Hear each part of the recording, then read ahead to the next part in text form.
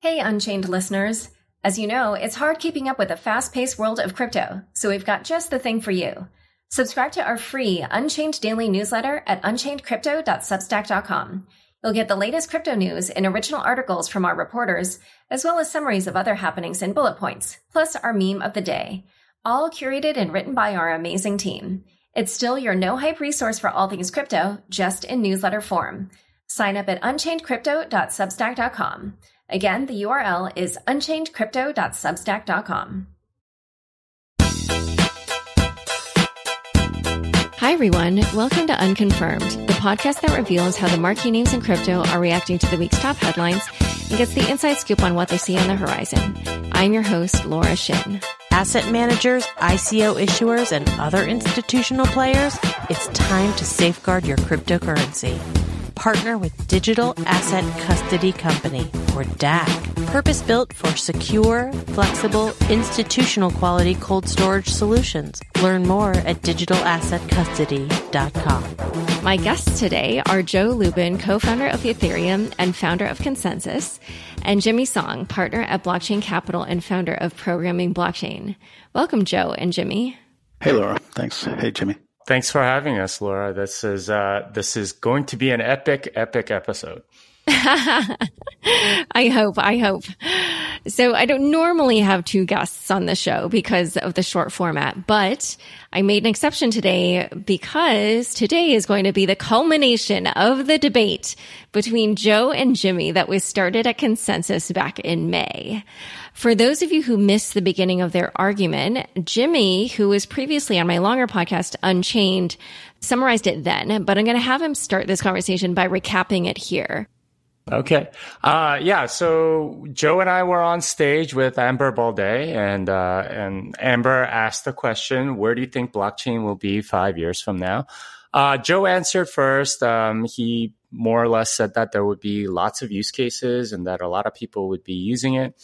And I answered that, if you look at some of the projects from 5 years ago, none of them really have come to anything. You can look at Mastercoin or Factom or MaidSafe, there's a lot of them and they really haven't done much. So I said, I think Bitcoin is the main use case and that, blockchain, quote, decentralized apps or whatever you want to call it, aren't going to be that popular. And Joe said, correct me if I'm wrong, but I did watch that video a few times on the CoinDesk website.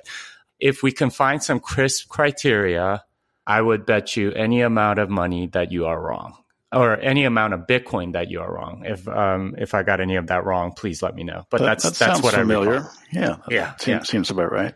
Yeah. And so, Joe, is there anything that you'd want to add in terms of what happened then?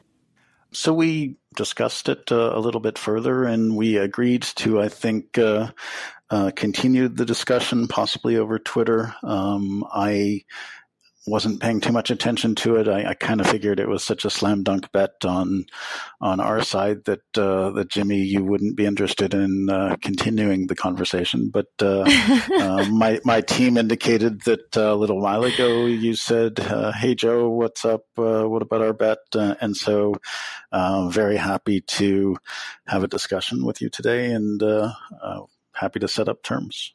So why don't we have each of you kind of lay out what it is that you think is going to happen in terms of the development of the crypto space and decentralized applications? Jimmy, why is it that you feel like this Jimmy is not going to go anywhere? Nothing's going to happen, so maybe he should start because that should be short, I think. Well, so my view is that there's a lot of hype around it without much execution, and in order to have a decentralized app actually work, you need a lot of people, that will come on the platform. And we've seen this with Augur. I think they have like 56 daily active users or something like that. There's a lot of hype, but there's not a corresponding reality. And a large part of that is just the way that decentralized apps are structured. It's first of all, they can't really iterate very well. And second, even if they were partially successful, it's completely ripe for disruption by a centralized party that can move faster, that can offer better services, that can do things a lot quicker and cheaper and easier. So in my opinion, and this is, again, my opinion, something that I'm willing to put my money on, obviously, is that a lot of these apps that Joe's been working on, a lot of these apps that people have been talking about, they're going to come to nothing. So that's why I'm willing to make this bet. Joe, most apps, most businesses do come to nothing. Decentralized applications are just applications. They can benefit from a trust layer, which is, I think, a new component that we can apply to enterprise software or World Wide Web-based applications. And when we get good at adding scalability to this new way of building applications, then we can, I believe, achieve the number of users and the elegant user interfaces and user experience that people are used to when they use the applications that they care about every day. So it's certainly going to take time. There's going to be a lot of hype. There is a lot of hype. I fully agree with you on that. But there will be applications that make really good use of decentralization. And I would argue that centralized entities, because they tend to extract significant value from their ecosystems, whether it's a Facebook or financial institutions or a ride-sharing entity or large music companies, they're vulnerable because the spreads between the value that they extract and the value that they add in a transaction flow is quite large, and they're incentivized to increase that. And so if you build the same sorts of applications, and if you make use of layer 2 scalability solutions, many of which are coming online or already online or coming online right now, then you'll enable the building of networked business models that emerge services and emerge products that enable lots of different actors, people or companies to inhabit different roles on those network business models, and they'll have greater agency, and they will essentially disintermediate anybody who's attempting to extract too much value from that ecosystem. And Jimmy, I have a question for you. Why is it, because I totally get your point about when you were saying that Augur has a lot of hype, but only has 40 users a day. But, it also just launched like a month ago, and not a lot of people have rep tokens or even have heard of rep. And so I just wonder why you're so convinced that even 5 years from now, that all, the state that these D apps are in, where they're pretty brand new, why you think that even 5 years from now, there wouldn't have been one that would have more mainstream adoption.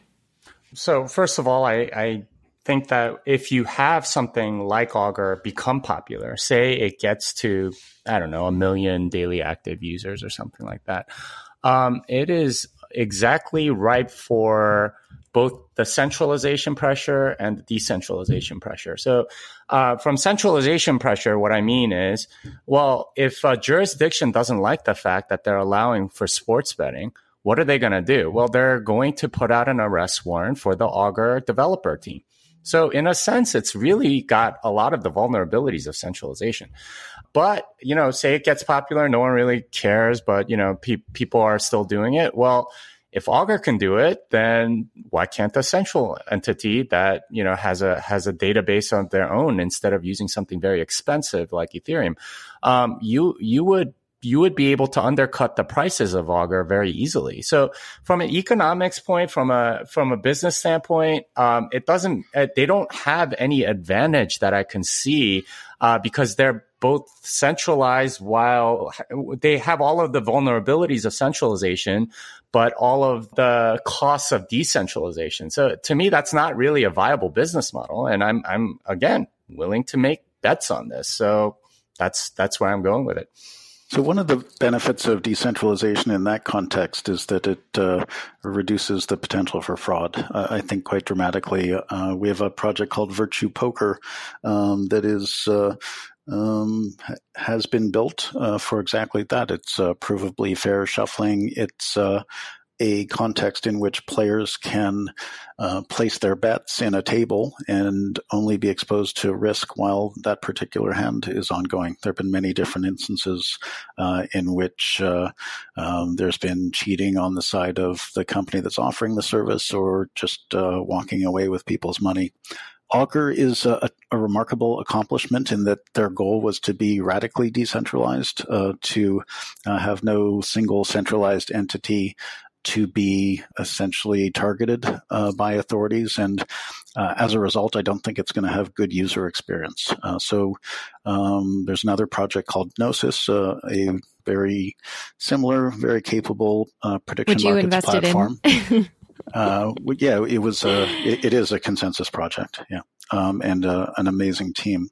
But they're externalized. They're very independent right now. We still work very closely with them, and they can offer very high quality user experience. So Augur did a beautiful job establishing that proof of concept. We're working in different jurisdictions with different authorities to figure out how we can offer a prediction market to, again, people in different jurisdictions. So some complicated issues. Augur, hopefully it will stay relevant, but a decentralized prediction market with elements that are configured to be much more usable, to resolve markets in minutes, hours, or days as configured by the proposition writer. That'll be a much better user experience. And so there's no, I don't think there will be UI, UX issues or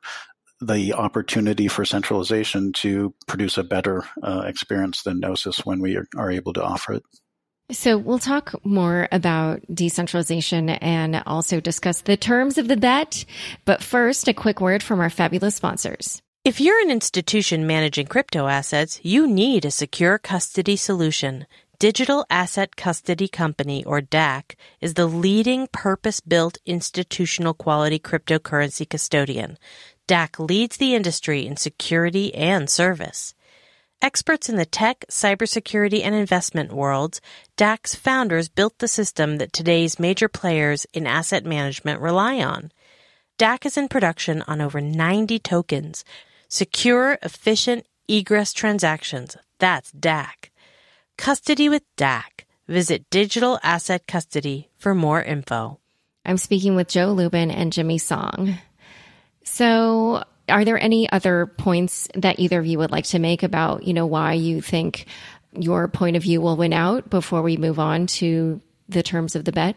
No, I'd rather just, put some money where our mouths are. I mean, people talk all the time, but it's actually fairly rare for people to actually make bets on this. And I give Joe all the credit in the world for actually stepping up to the plate and willing to bet, because I have offered to bet lots of people and they chicken out. And if that's the case, then do you want to name names? Is your word? Yeah, I very well easily could, but they usually weasel their way out of the bet somehow. So, Joe, I want to thank you for the fact that you are willing to step up to the plate and put your money where your mouth is. I have a lot of respect for that. Yeah. It's a pleasure. And I think we shouldn't just make a bet and then try to figure it out 3 years later or 5 years later. I think this should be an ongoing adventure that we all share. Maybe, Laura, you can facilitate some of that. What does that mean? I think we should be tracking statistics together. I actually think that I would prefer to take Ether rather than Bitcoin if you're comfortable with that. If Ether doesn't exist in that unlikely circumstance. Yeah. So here's a way in which we can facilitate that. I would call this the maximum pain type of bet.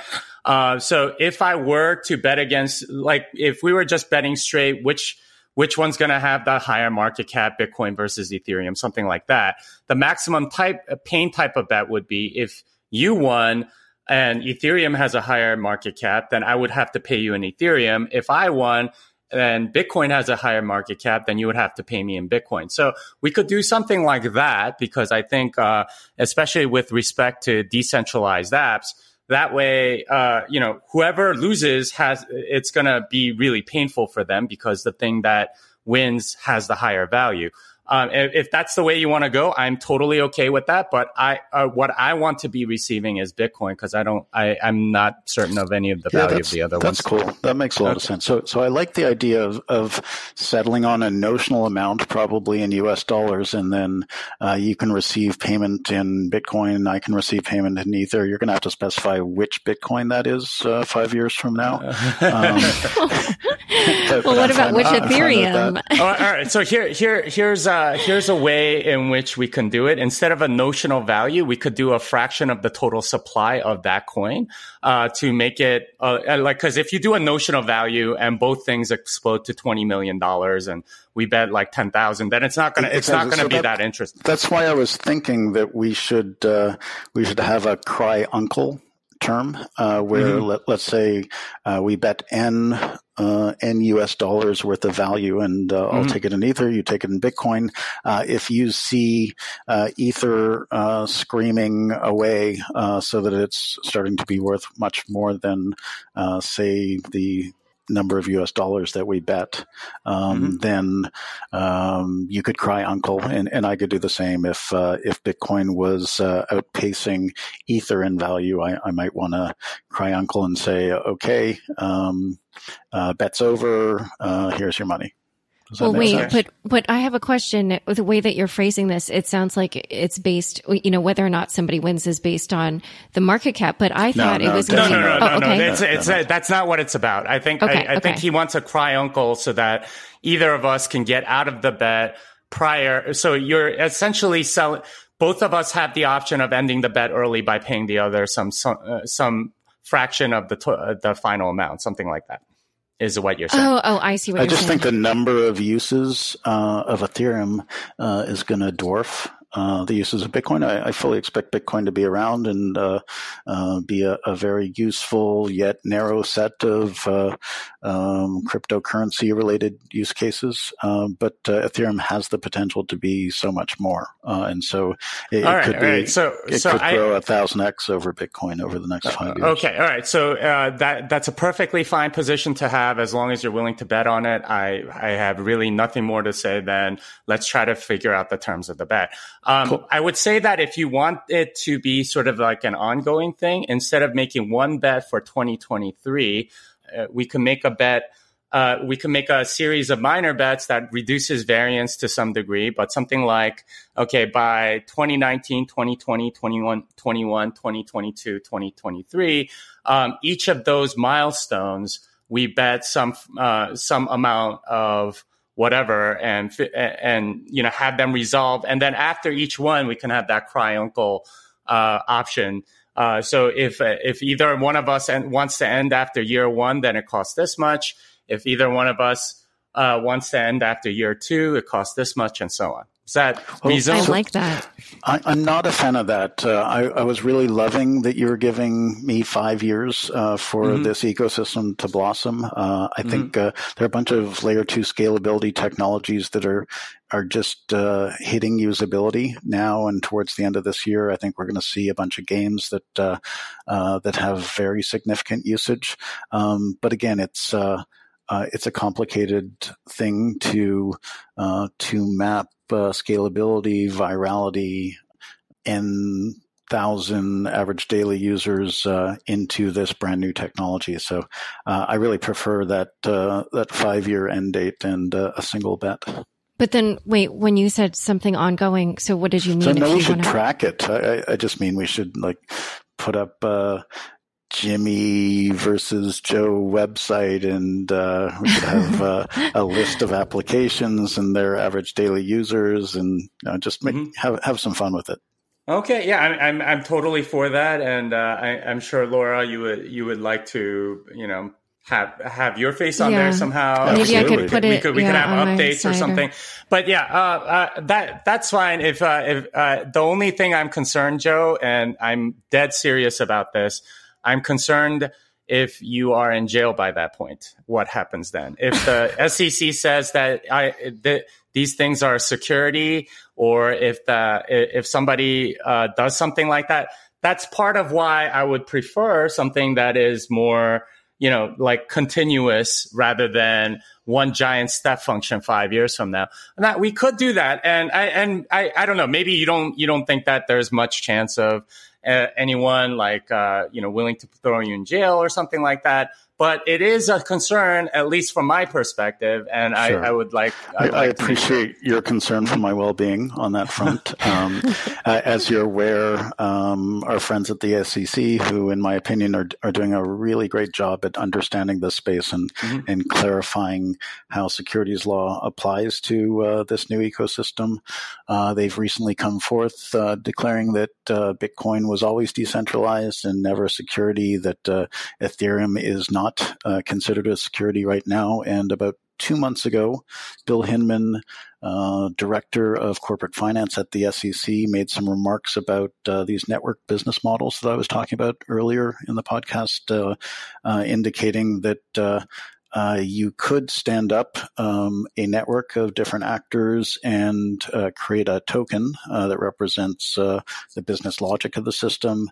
If that new kind of business, and that they really are starting to think of this as a different way for a different kind of collective structure to have capital placed into it, to have activities done much more broadly by every user of the system. If that sort of thing is properly constructed with a token that's structured so as people buying that token are buying it for consumer utility purposes and not expecting to receive return on investment from a group of promoters or people who are running that scheme. And if the token itself is marketed properly, so it's not marketed with terms like investor and return on investment and sold in enormous quantities to speculators at discounts, then that sort of token would be a consumer utility token and not considered a security. So all right, that's fine. We're doing our homework. There's a pretty good chance that I will not be in jail. I just want to mitigate that. I just want to mitigate that risk because I know you've invested in a lot of different companies. Who knows how they treat the people that have invested in it? I just want to mitigate that risk somehow. Maybe if we can escrow some of the coins, that would mitigate that risk significantly. I would strongly suggest that, after we figure out the terms of the bet, that we have some sort of arbitrator that we can agree to that says, okay, well, if there's a dispute between the two of you, then I'm going to be the final word or something like that. Sounds good. We could put a smart contract together on Ethereum for that. Can you do that I don't trust smart contracts on Ethereum. And yes, you can have smart contracts on Bitcoin. In fact, a lot of stuff. This is one of the biggest annoyances for me is that Ethereum. Everyone acts like Ethereum invented smart contracts. Smart contracts have been in Bitcoin since 2009. Satoshi put it in there. He just didn't make it smart. Turing complete. Well, no. It's been around since 1994 or 5. Yeah, Nick Szabo invented them and coined the term. Okay, let's get back Ethereum to the terms for the bet. Yeah. Okay, so Jimmy, on Unchained, you proposed that you would want to see 5 DApps with 10,000 daily active users or 100,000 monthly active users 5 years from now, and that if that happened, that would be, if that didn't happen, that then you would win the bet. Mm-hmm. Is that still what you want to propose? And if so, Joe, what do you think of that? Well, so first of all, I specifically said 10,000 daily and 100,000 monthly, not either or, because it's relatively easy to game something like that, because you can have just a burst of 100,000 people for one day, and that would be 100,000 monthly active users. But, like having 10,000 daily active users along with 100,000 monthly active users sort of gives protection from sort of gaming the whole thing. I also said and one other thing is, you wanted it to be sustained across 6 months for all 5 of the DApps. Yes, that's correct. Joe, what do you think? So I don't think we're going to be able to litigate the exact terms in the next 30 seconds or however long we have. But I like like that general structure. We should figure out the numbers. Maybe you propose some numbers and we'll propose some numbers. Are there other structures that are interesting to you? We did. I don't think the total monetary base of these systems makes sense. No, we can make a separate bet for that because you just said that it's going to be 1,000. So you also said that Ethereum is going to be like 1,000 times the value of Bitcoin or something. I would love to make a bet on just the market cap of either one, but I was mostly just messing around. But I do think it has much more potential to grow than Bitcoin.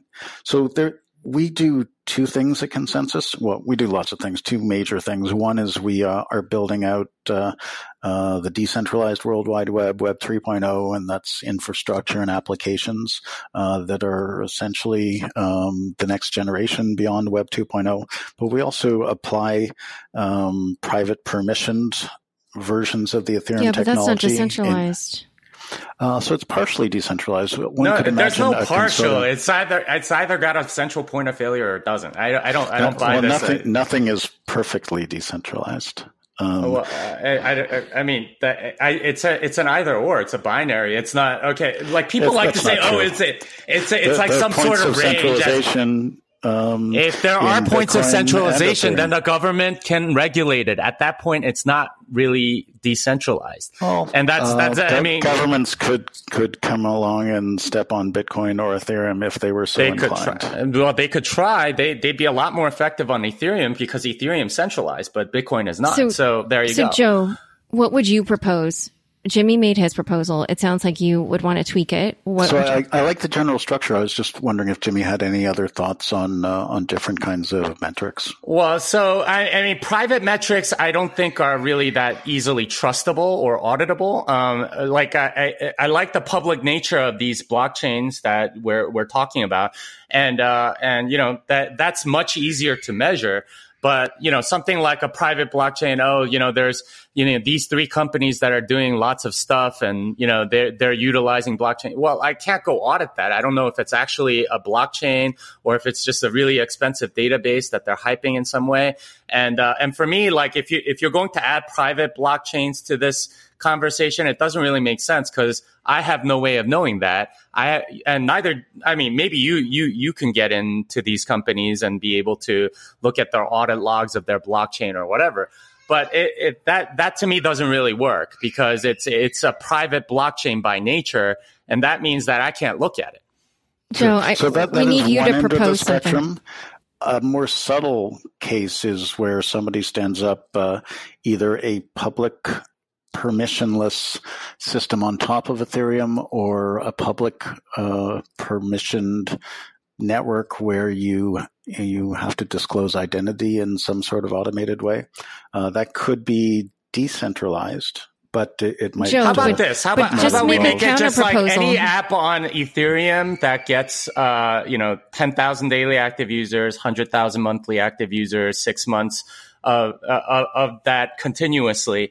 I like if we limit it to Ethereum, I'm willing to give you whatever app that you want on Ethereum. Okay. Ethereum's going to evolve though, so that should be interesting. Ethereum or Ethereum-like blockchains. Is that good? I don't know what you mean by the second. I like having solid terms, and I don't like there to be that much room for interpretation. Yeah, it needs to be pretty concrete. What does Ethereum-like mean? Well, Ethereum's going to evolve quite dramatically in the next 5 years. So whatever the Ethereum Foundation says is Ethereum, I'm fine with that. And I believe you're a board member, so you can even direct it to some degree. I am not at all associated with the Ethereum Foundation. Okay, so all right, that's fine. But whatever the Ethereum Foundation says is Ethereum, so say they hard fork 7 times and there are 7 different coins, whichever one that is, that they say is Ethereum, it needs to have this property. What if Ethereum still exists, but the foundation doesn't? Okay. In that case, let's make it whatever Vitalik says is. Whatever Vitalik. Why are you trying to centralize our ecosystem? Because it already is. That's whatever Ethereum is. Whatever Vitalik says it is. Anyway. So let's figure that out offline. Should we set the notional amount of the bet in US dollars? the amount. Okay, so are we agreed on everything else or no? We are agreed directionally on lots of those things, but and the only other thing is the deadline. Because the amount and the actual bet matters. Because I'm willing to bet a lot more if I believe the terms are more favorable to me. Okay, should we settle on a range that the bet could occupy? Because I'm not. I want to do a little research on numbers, and I'm not comfortable accepting the first numbers that you're proposing. Well, so I mean, the numbers I'm proposing are based on phone app statistics. A very popular app like Facebook gets 10 or 100 million daily active users. Yep, Something that is mid-range, this isn't even mid-range. This is like barely breaking through. 10,000 is a very small number relative to like the normal app ecosystem. If this is the reality that you're seeing, that everyone's going to go towards DApps, shouldn't you at least be able to get to 10,000 daily active users on 5 different apps by then? I mean, that seems like a very low ask to me. That's from a app perspective, that's kind of like asking for the bare minimum here. If I were to say, if you were to tell me, and I think you've said something like this in the past, that decentralized apps are going to compete against like Facebook. You said that earlier on the show. Facebook gets 10 million daily active users. Do you think any Ethereum app is going to get 10 million daily active users anytime soon? If it truly disrupts, like you are saying, 10,000 is a very low bar. And let's stick with the terms, Jimmy, and then come up with a dollar amount. Probably correct, but I'm not willing to accept those terms as definitive right now. Mm-hmm. I will get back to you very soon on whether I accept those terms or whether I propose other terms. Okay. I think what I've been trying to get a hold of you, Joe, for about how long has it been since consensus? Yeah, I thought you were going to come in here with the terms. I suggested we do this. I know. I thought you were going to come on the show and have what you wanted to propose back. I'm a little bit surprised. This has been an excellent discussion. Okay. Well, but we kind of set up the show so that we can finalize the terms of the bet, not so that you can do more research. I thought we were going to. I thought you were going to. Jimmy had already proposed the numbers. I thought you were going to come on and propose your numbers since you did reach out. So I was a little bit surprised that you didn't have numbers. Well, I'm sorry I didn't fit in your timeline, but this was a great discussion, and I will tweet some numbers at you. What about a dollar? What about a dollar amount? What do you think, Jimmy? Well, again, I need to know the terms before I'm willing to bet. If he says, well, no, my terms are going to be like 1 daily active user in 5 years, that doesn't make any sense for me. Were as you proposed, what would you bet? I would bet 100 Bitcoin or the equivalent in Ethereum. Only 100 Bitcoins? You're not very convicted. That's a significant part of my wealth. I don't know about yours. Obviously, you probably have more, but if you want more, I'm sure I can get backing for other ones and make it a much larger bet. So that's a fun idea. Should you arrange a bunch of people and I'll arrange a bunch of people and we'll No. Well, no. Because all of that. So again, my big concern is that with any bet is I need to make sure that if I win, I get paid, right? And if you have a conglomerate, that's much less likely. Now, if all those people are willing to escrow, then maybe. Okay. But as it is, it's just sort of like, I like this very simple thing. The more complicated you make it, the more risk there is. Complexity is the enemy of any sort of bet resolving, as far as I can tell. So, yeah. Cool. I understand your terms. I will get back to you very, very quickly on whether I accept the criteria of the bet, but certainly the size of the bet is fine. And you can rearrange. Yeah, we'll have to work out. Yeah. Well, we're going to have to rearrange it because you want to be paid in Ethereum. So I would think 100 divided by 21 million is whatever that number is. I need to pay that number times the supply of Ethereum at consensus 2023. That's the amount of Ethereum I would owe you. So I think that's pretty fair. So okay, I'll write it up and tweet it at you. Okay. The last thing is, should the 6-month period start, I guess since consensus happens in May, but it's like the middle of May, maybe it should be the last 2 months of the year 2022 and then the first 4 months of the year 2023. Yeah, so the bet resolves either way on resolves either way on May 1st, 2023. Is that reasonable? Okay, so it'll start. So the 6-month period starts November 1st, 2022, and ends April 30th, 2023. Yeah, that sounds fine. Joe? So you're saying a 6-month period? So within that 6-month period? No, because it should be any 6-month period up to the end of the bet, correct? Oh, I see. I was thinking the network would continue to grow, and that the 6 months before. You would hope so, but who knows? It might be just gaining steam at that point. Okay, in which case it would help you. I mean, it would be the last 6. I mean, if a DApp goes for 6 months at 10,000 daily active users and then it dies or something like that, you want that to count towards your 5. Is that right? Yes.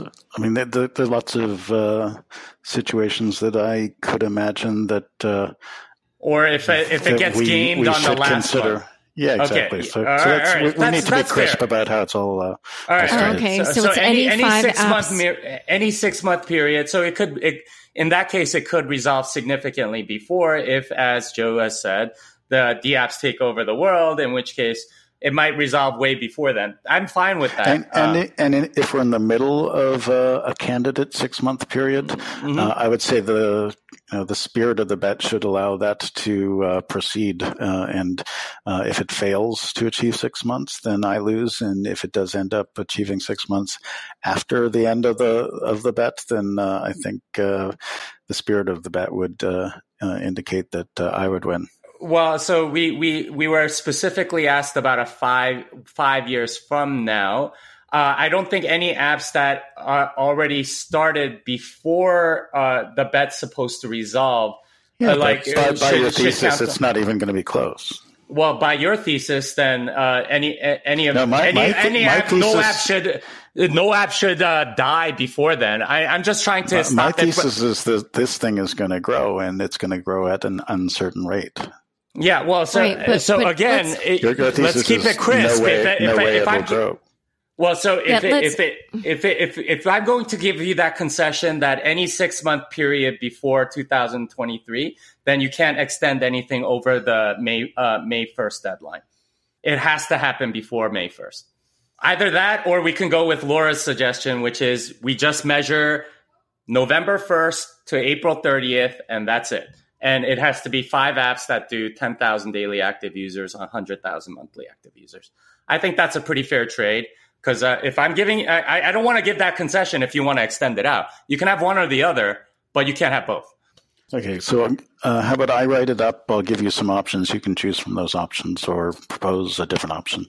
Sounds reasonable, but I thought this was exactly where we were after Consensus 20. I think this has been an excellent discussion and very entertaining. But I'm still waiting on you to propose me more terms. I've been asking you since like the day after Consensus, week after Consensus, 3 weeks after Consensus, 2 months after Consensus. Jimmy, we get it. On this show. I mean, I find that I did think we were we'll do it later is a little bit. This is what I thought we were going to do was finalize the terms of the bet and not do I'm in this. the same boat. I thought he was going to. I'm sorry that I'm not operating on your timetable, okay. but I'm happy to get it done very soon. It's okay. That's what you also speaking said of timetables, we're gonna close out the show now. We have some terms offered on each side. They still need to be hammered out. I have a feeling we will end up taking this to Twitter. Unfortunately, I'm sorry, listeners. I also thought we were going to get the final terms of the bet, but we're close. So that's something. I think we could get back on your show and okay. recap what we have agreed upon. Oh God. Okay. All right. We can do that, or you can just finalize it again on my show, which I thought we were going to do, but that's all right. either way, this was super, super fun. We went way over time, but I think it was incredibly entertaining and actually, educational in a lot of ways. So thank you both for coming on Unconfirmed. Cool. Thanks, Laura. Thanks, Jimmy. All right. Thanks. Okay. Thanks so much for joining us today. To learn more about the topics we discussed, be sure to check out the links in the show notes of your podcast episode. New episodes of Unconfirmed come out every Friday. If you haven't already, rate, review, and subscribe on Apple Podcasts. If you liked this episode, which I'm pretty sure you did, share it with your friends on Facebook, Twitter, or LinkedIn. Unconfirmed is produced by me, Laura Shin, with help from Raylene Gallipoli, Fractal Recording, Jenny Josephson, and Daniel Nuss. Thanks for listening.